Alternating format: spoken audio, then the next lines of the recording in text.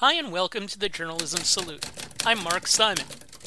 In each episode, we'll talk to or about an interesting person or organization related to journalism. The intent is to show that journalists are not the enemy of the people. Thank you for listening. On today's show, we're joined by Carol Robidoux, the founder and publisher of Manchester Inklink. Inklink is an online source for all the latest local news, events, and happenings in the greater Manchester, New Hampshire area. The Inklink is about the people and the possibilities that make Manchester tick.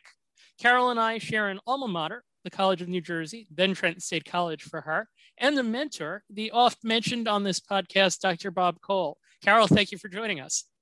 Hey, Mark, thanks for inviting me. So first, let's start with your journalism path, as we start with everyone. Can you walk us through how you got to this point in your career?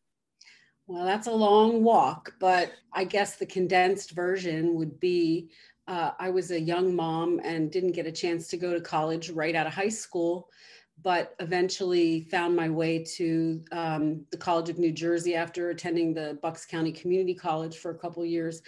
And my path was I had one skill set, which was writing and a curiosity, a real people person, I guess you would say.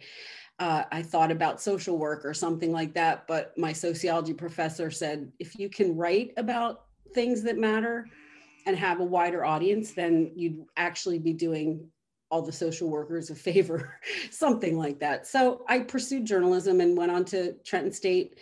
The goal at that point was to just get a job at my local newspaper, which was the Bucks County Courier-Times. And it was through my experience there and the two professors that had the most influence over that, which was Bob Cole and Kim Pearson. They really sort of helped me find my way to getting that job. I got hired before I graduated at the local newspaper, and then did a stint at the Bucks County Courier-Times for about 12 years as a reporter and an enterprise reporter and a columnist and a youth editor, and then took a leap of faith right after 9/11 that there might be more to the world than Levittown, Pennsylvania. And so I applied for a job up here in New Hampshire at the New Hampshire Union Leader, and I got hired. Not that simply, but ultimately that's what happened. And then I came up here, worked at the Union Leader as a nightside reporter for about 7 years. And then the Great Recession happened. Journalists were starting to lose their jobs left and right. And I was one of them that was laid off. Then I found a pathway back to work through patch.com. And I was a local editor for Patch for a couple of years in Nashua, which is a second largest city in New Hampshire. And then when Patch decided to sell in 2014, and I lost my job again, I had to really confront what it was about journalism that I felt was important and what my role might be in that. And anybody that knows anything about Patch knows that it was an online only platform and that they hired experienced journalists to be editors for like one city, one editor type thing where you kind of direct the news for that city based on what you think is relevant. And that was probably the most gratifying experience I had in a long time in journalism, was having that type of relationship with a city. So when I got laid off from that job, I just thought, you know what, I really like doing that. And even if I can't get a corporate paycheck for doing it, I'm going to try to make that happen. So I launched Manchester Inklink in June of 2014, which means we're just about to celebrate our seven-year anniversary and start working on year 8. Yeah, I just built a little WordPress site and started cranking out stories, and eventually started looking to get some advertising support for it. And here we are. We're a legitimate news source here in our community and in our state. So well, it's a great lesson for anyone interested in entrepreneurial journalism. As I know, at our alma mater, there's actually a class in that. I'm sure that's true at journalism school, journalism classes around the country. What's the biggest factor in? I mean, a lot of places start up and then they fade out. What's the Yeah, biggest factor in your success? I would say talking to other people who had done it. And one of the one of the greatest resources out there right now, I would say, is Lion Publishers, which is LION for Local Independent Online News Publishers.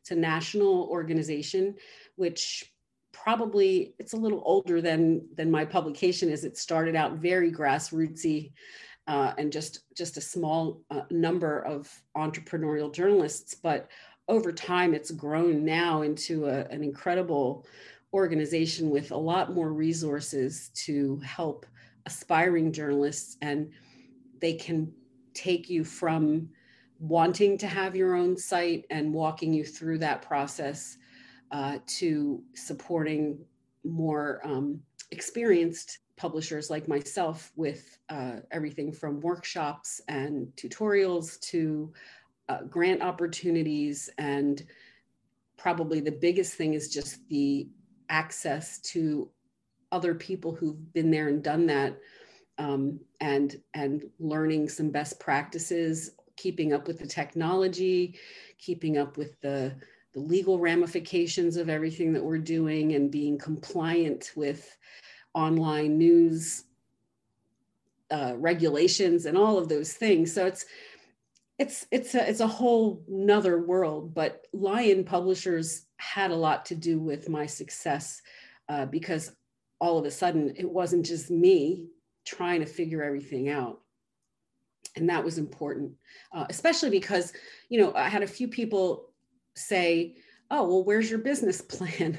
And to this day, I still don't have one. And I said, my plan is to write a bunch of stories and build a readership and write stories that matter. And hopefully someone will see the value in that. And they'll want to support what we're doing in some way, shape, or form. We are a for-profit business. We're not a nonprofit, which is kind of the trend right now, but to be nonprofit. But I just feel that you can plan yourself right out of doing it if you plan too hard, if it's what you want to do. One thing that Dr. Cole always taught me was, gotta ask about the name. So why is it the Ink Link?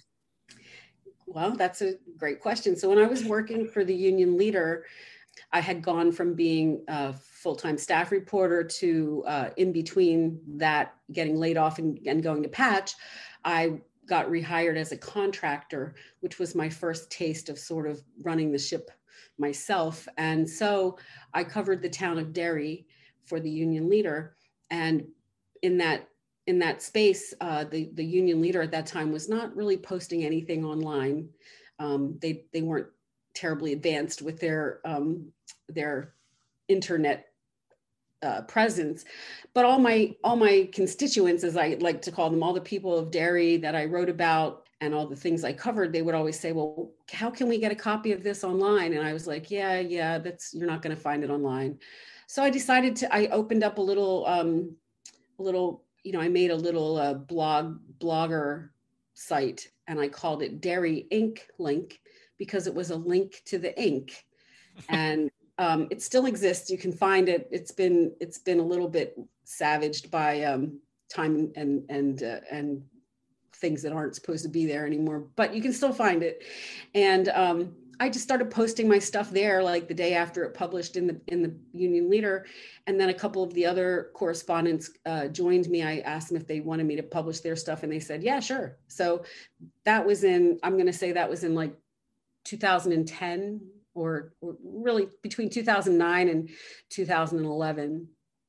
And that's where the name came from. And then when I decided to launch my own site in Manchester, which is where I live, and it's the largest city here in New Hampshire, I just felt like the name made sense to me still, that in an internet world, what you're creating is a link to what has always been traditional ink on paper. And I liked the word link because I feel like what we try to do is connect our community and link everything together. So without getting too philosophical about it, it was really a simple name, but for me, it was catchy, but it also explained the shift to the internet for for paper publications. And I've actually gotten some people who wanted to buy tattoos from me. So, so there's that.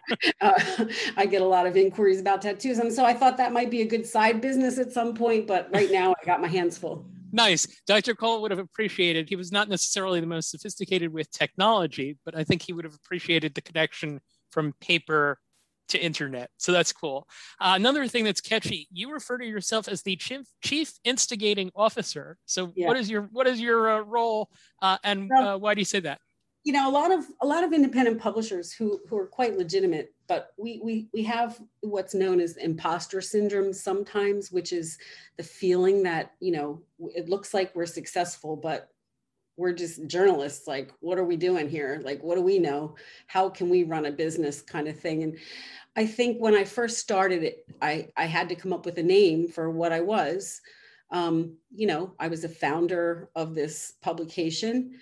And I'm a publisher, a news publisher, but I'm also, you know, the editor. And at the time I was the lone journalist, the only photographer, you know, the main proofreader, my own IT person.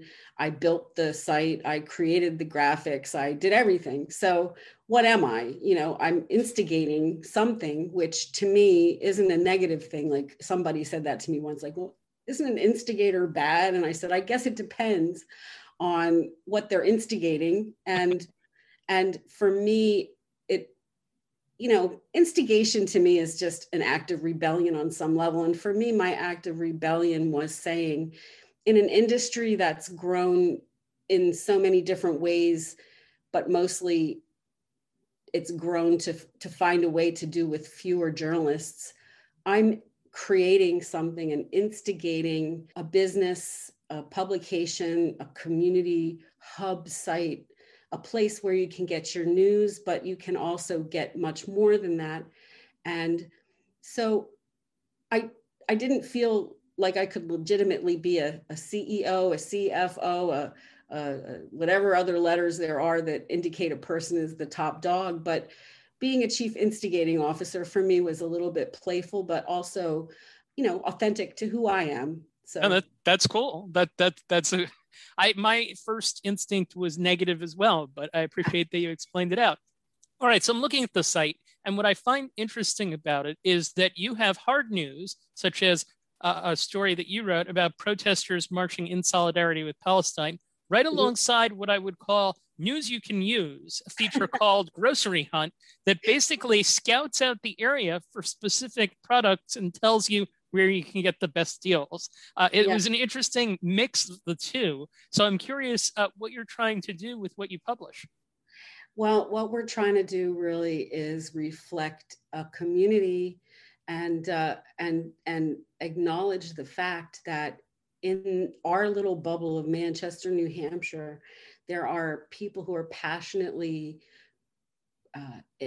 involved in causes that are far beyond our boundaries of Manchester, New Hampshire, but that touch and reach people here, people who have family from the Middle East or who grew up there themselves and now they're here, but they feel strongly about what's happening there, or they're just allies. We also have people who are struggling to make ends meet. And the grocery game, which was the brainchild of my assistant editor, Andrew Sylvia, is something that feeds into the idea that everybody likes games. You know, we'll all do anything if it can be a game for a minute. So every week he goes on our Facebook page and he says, "Hey guys, you know, what do you want me to find this week?" And then everybody chimes in with what they want to know. Like, okay, how about almond flour? How much does it cost in 4 different places? You know, am I paying too much at Market Basket? Could I get it cheaper at Hannaford? So he then decides what the mission is going to be. And he goes out and scouts out where he can find these things and if he can find them, and if so, how much they cost. And then he keeps a running tally of where you can find the best stuff and how cheap. So it's like one of those things, you know, people become obsessed, especially during a pandemic, with all sorts of things like shopping or saving money or spending money. And, you know, there's publications that focus just on politics, and there's publications that focus just on arts and entertainment or sports or whatever.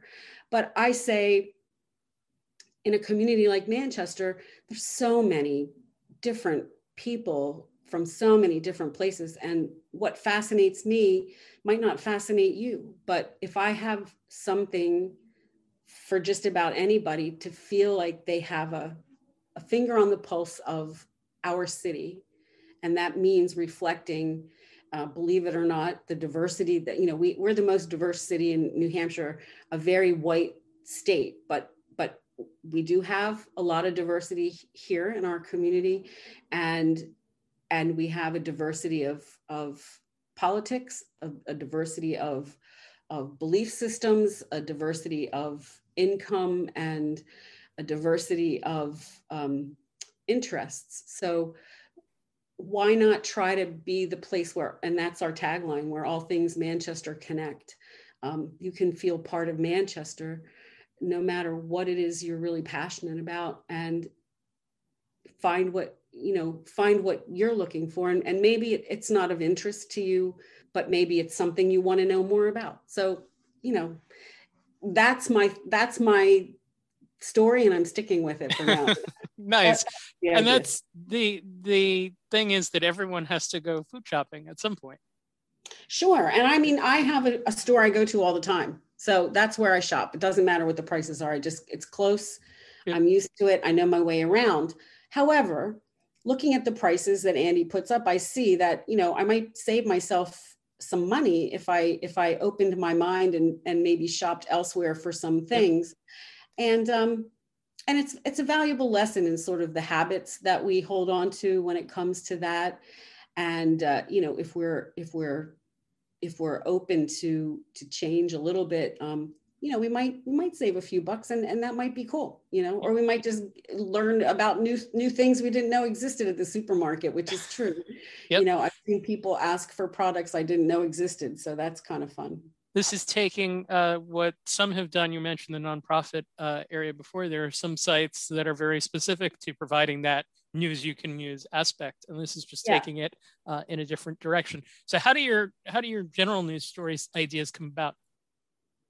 Yeah, I mean, for example, here's how a day can go. Like today, yesterday, I went to the park and downtown, and I was talking to some of the people down there about trash issues and why we seem to have more trash than usual. And that led me to the Public Works Department, which had laid off like 16 people last budget cycle because of the pandemic and budget constraints. And that seems like, okay, so there's 16 less people. But then when you call the Public Works Director, you find out actually, yeah, that's not great for us to lose 16 people. But the problem is we have 30 openings right now because we can't find anybody who wants to work for the Public Works Department right now. So we have so many vacancies right now, it's hard to keep up. And then when I went to a ribbon cutting today for a rail trail, I found out that they just removed the bathrooms from that very park I was at yesterday due to some safety concerns around homelessness. So then in following up on that, I find that the removal of the bathrooms is really part of the larger problem that we're having right now, which is more homeless people than we have a place to put them, and a growing controversy or concern around the lack of affordable housing. So which story, where do I begin? You know, like I have in 24 hours, there's about 4 or 5 stories there that all of them are important stories, valuable stories. And it's not hard. Like sometimes you feel like you're better off not leaving the house, because once you leave the house, you have 5 more stories to write, you know, but which is great. But it's everything's connected. And that's why I like to say where all things Manchester connect, because I also found out, you know, they're building a new splash pad, which is going to open soon or this weekend, whatever, you know, there's so many pieces to that puzzle. Now, yours is not just a news and features publication. There's an opinion section too. And the opinion section, it says, weigh in, sound off, or just tell it like it is. And I'm seeing that education is a popular recent topic. What are some of the things that people weigh in on? Oh, you name it. Sometimes they react to one another. Sometimes, a lot of times it's politics because, let's face it, we're the first in the nation. Every 4 years, at least, politics is probably the most important thing that happens in New Hampshire. But there's so much political division that happens and has been happening in the last few years that people sometimes just want to express themselves on that front. But we have people who want to make a plea for the homeless, or who want to raise awareness about some good things that are happening. We had somebody write in about a group of residents who had spent the pandemic rebuilding or creating actually a rail trail in some woods that would be accessible to the entire community. And I've always encouraged that type of submission because, to be honest, I feel like for too long, journalists were the resident experts, or, if a journalist didn't go out on a story or didn't follow up on something or didn't report on it, it wasn't getting written about. And with fewer and fewer journalists around right now, I think the key for me is that community can contribute so much to a publication like ours. And there are people out there in our community who are absolutely experts on different aspects of life. And I welcome their opinions or their commentary.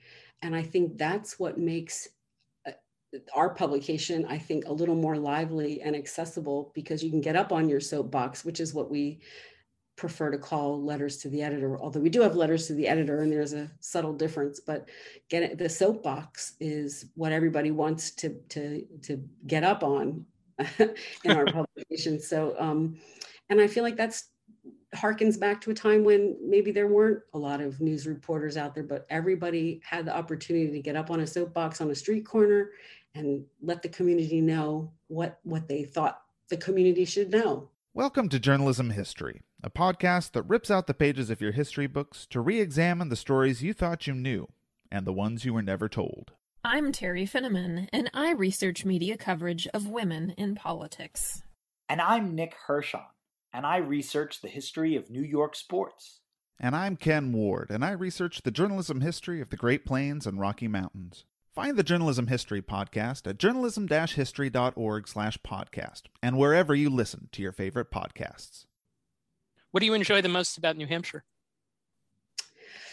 Oh boy.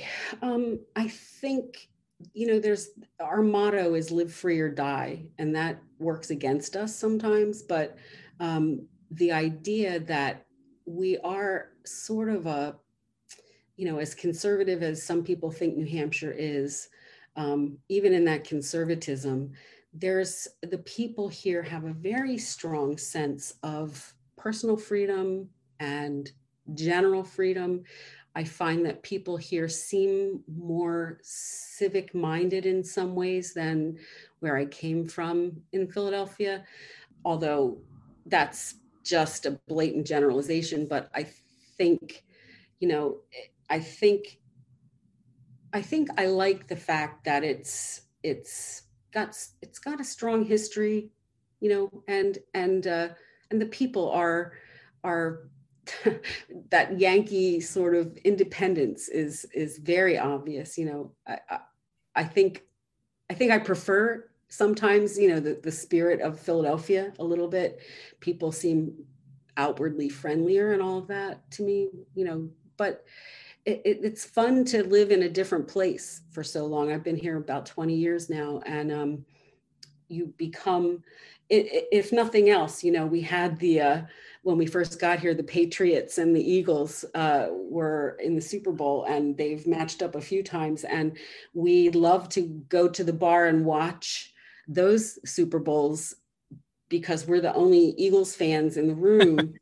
But we also root for the Patriots now because we love the Patriots. We've learned to love them. And when we go home to Philly, oh my gosh, we are traitors. People hate us. They can't believe, we could ever love the Patriots, but we tell them, come to New Hampshire for a year or 2 or 3, and you're going to love them too. So it's, I don't know if that answers any of your questions, but no, it does. That's good. Tell me about your staff. Okay, so last year I was able to get a very small PPP loan grant. I guess it was supposed to be a loan that could be a grant if you used it toward retaining staff or hiring staff. So I took a freelancer, Andrew Sylvia, who'd been writing for me for quite a long time. And I made him legitimate. I put a ring on it, so to speak, and made him my assistant editor. And so he, like you, comes from a very deep sports background. He's always wanted to be a sports writer solely, probably. But like me, he also had to make ends meet. So I met him first through Patch. We were both Patch editors, but he was down in Massachusetts. Anyway, so he's my associate editor, and he does municipal stuff. He does everything, really. He's terrific. He does meeting coverage and some of the politics. He does the grocery game. He'll cover just about anything that's happening. He calls himself sort of the short order cook of reporters because he likes to, crank things out that are happening. And then for more in-depth stuff, I have a small pool of freelancers who cover courts and cops and community stories. They help me cover the homeless stuff, although that's sort of my weakness is I like to cover the homeless issues myself for some reason. But so I'm going to say a dozen freelancers and columnists that work with me on some basis, when they can, or nobody regularly. Then I have some interns who were going to start working with me over the summer, who've reached out because they want to work in their hometown when they come home. So that's terrific. Haven't had too many interns, but I'm excited about that. And it's just an incredible experience, I guess, to do what I'm doing in these times. And I think I have to add to that a few years ago, I went to a Lion conference in Chicago, and I came back with the idea that we might want to start a collaborative here. And sure enough, we gathered some people together and sort of floated the idea of a news collaborative. And in 2018, we established the Granite State News Collaborative. And since then, it's grown to include just about every media outlet in New Hampshire. And we've gotten a lot of grants to do collaborative work on big issue stories. We collaborated over COVID stories. That's been a game changer. And I think anybody that's in the business now knows a lot about solutions journalism. It's made a big impact down there in Philadelphia. We've modeled a lot of the stuff we've done after some of their projects on a smaller scale. But what that has done for us here, in a place where we have shrinking resources for reporters and all of that, also in a climate where the media is the enemy, or the media is not to be trusted, or the media is not honest, or whatever people think, we've solidified our statewide news media as, if there's an important issue out there, we are going to report on it collaboratively, so that if you live in the North Country of New Hampshire or you live in Southern New Hampshire, we're going to give you the truth about these issues. We're going to hold officials' feet to the fire and get you some answers, so that the entire state is getting information that is verified and it's relatable and reliable. And I think we're sharing the resources. So if I don't have 5 reporters, but I can access collaborative stories that have been written by either freelancers or staff reporters for other news outlets, that benefits my readers. And it also it benefits all our readers because they're getting trustworthy information that is collaborative approved. So that's been a big thing, I think, for not just myself, but for some of the other media outlets here in New Hampshire to have access to the collaborative and to be part of that. Certainly makes up for essentially the cuts in media that are taking place all over if groups collaborate and work together. This is the what I call the Emmy Lederman question. She's my colleague on the podcast, not with us today, but is there an area that you feel is uncovered that a young aspiring journalist could look to fill? Yeah, I mean, it's an interesting question because my instinct has always been, to find out what the stories are that aren't being told in your community and then tell those stories. As far as the big picture stories, like there's so many incredible news outlets that are big, they're able to tackle the huge issue stories or dig into federal government things and, the kind of Watergatey kind of stories that every journalist dreams they're going to write. But, for my money, covering a small city, it's the biggest one we've got, but we're about 114,000.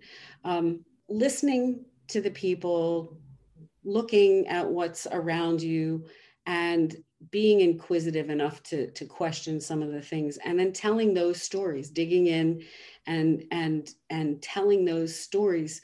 A wise person once told me that, every news story is a story. So tell some stories. We get into this business sometimes thinking we have to create stories that are formulaic or follow some sort of a pattern and have, here's your lead, and then you're going to have your nut graph, and then you're going to have quote, paragraph, quote, and that's fine. It's fine to do that, I guess. But I don't approach stories that way, and I never could. I always figure out what is the story, and then how would I tell that story to someone if I was really excited about it and I wanted them to understand why I'm so excited about it, and so I think the key for me in journalism isn't necessarily trying to break the big stories or throw the man under the bus or whatever people want to do these days. I say, the key is to tell the stories that matter to people, tell people's stories, find out the story behind the stories and tell those stories, and just keep telling great stories, but don't just scratch the surface. When you're talking to somebody, ask them things that bring out the rest of the story, and then tell those stories and keep telling them. So, I mean, any student that's interested in journalism has to be interested in people, because every good story has a person in it, at least one. We don't write about cars too often. And if we do, we write about the guy that invented, something slick about the car. Well, or we talk about, Henry Ford, or we talk about anything. Like there's always some person in it. So, I don't know if that's advice, but I just think telling an authentic story and making sure that it resonates with your audience it's important to know who your audience is. Yep, and you can never go wrong doing that, in my mind. You mentioned story, and it is typical on this podcast that we tell stories about the professor to whom this podcast is dedicated, Dr. Robert Cole from the College of New Jersey. He ran the journalism department there for more than 30 years. I'm curious what your best Bob Cole story is. I guess the best one would be the one that mattered the most to me in that, I mean, there were a million stories you could tell about Bob Cole, but for me, it was something that he said about getting into the business, or getting a job and getting your foot in a door. And so, and I wish I could remember now if he said this only to me, or if he said it to our entire class, or if he says it to every class and I just didn't know that it was his usual advice. But he said, if you want to work in a newspaper, go get hired at a newspaper. I don't care if you're sweeping the floors or emptying the trash cans, just get your foot in that door. And once you're in there, then you're going to find the right people and let them know who you are and what you can do. And don't worry about it, you'll succeed, right? So I was like, oh, well, that's interesting advice. So I looked in the want ads and I saw that the local newspaper was hiring someone to do data entry for their ads, which at that time, every ad that was generated was a matter of coding in, typing in the code that had been written by hand by these mostly gentlemen in the ad department. So I got hired to do data entry in the ad department. And one day the city editor was walking through to check a proof, and I stopped him and I said, hey, Milt, my name's Carol Robidoux and I'm a student at Trenton State, and I'm studying journalism and I want to write. And he goes, okay. And he pulls a piece of paper out of his pocket and he writes down pet cemetery, and he hands it to me. He says, write a story about pet cemeteries. I'm like, okay. So I did that and they published it. And then 6 months later, they were hiring a full-time reporter. And I applied for that job and they asked me if I had ever written anything professionally. And I said, yeah, I wrote once for your paper about pet cemeteries. And I got hired as a full-time reporter based on that story and my enthusiasm, I suppose. But it never would have occurred to me. And I got hired out of the ad department. Why? Because Bob Cole told me to go do whatever I could do. And if it took me 2 years to find my way into the newsroom, I would find my way into the newsroom if that's what I wanted. You have to be there. He says, if you want to work in a newsroom, you got to be in a newsroom, right? So I thought that was just, he made it sound so simple, but I never would have imagined that it made sense for me to go work in some other department with the hopes of being discovered, so to speak. But he just always gave that kind of advice. It was just practical and sort of in your face a little bit, and, yep. and so that really, if not for that, I doubt that I don't know how I would have ever gotten a job there, because I had no writing experience. And I don't know if I'd be a publisher in New Hampshire today. I just, who knows? I have no idea. Get in the door and make yourself known. Awesome. All right, last question. Is there a person or organization that you would like to salute? Well, I think I've saluted the Lion Publishers, Yep. and I think I'd like to salute the Solutions Journalism Network, which is doing good work all around the country, shifting the focus towards solving some of our problems rather than just shining bright lights on all the negative things or the things that are wrong. And a shout out to our own little Granite State News Collaborative here, which is collaborativenh.org. I hope I got that right. And,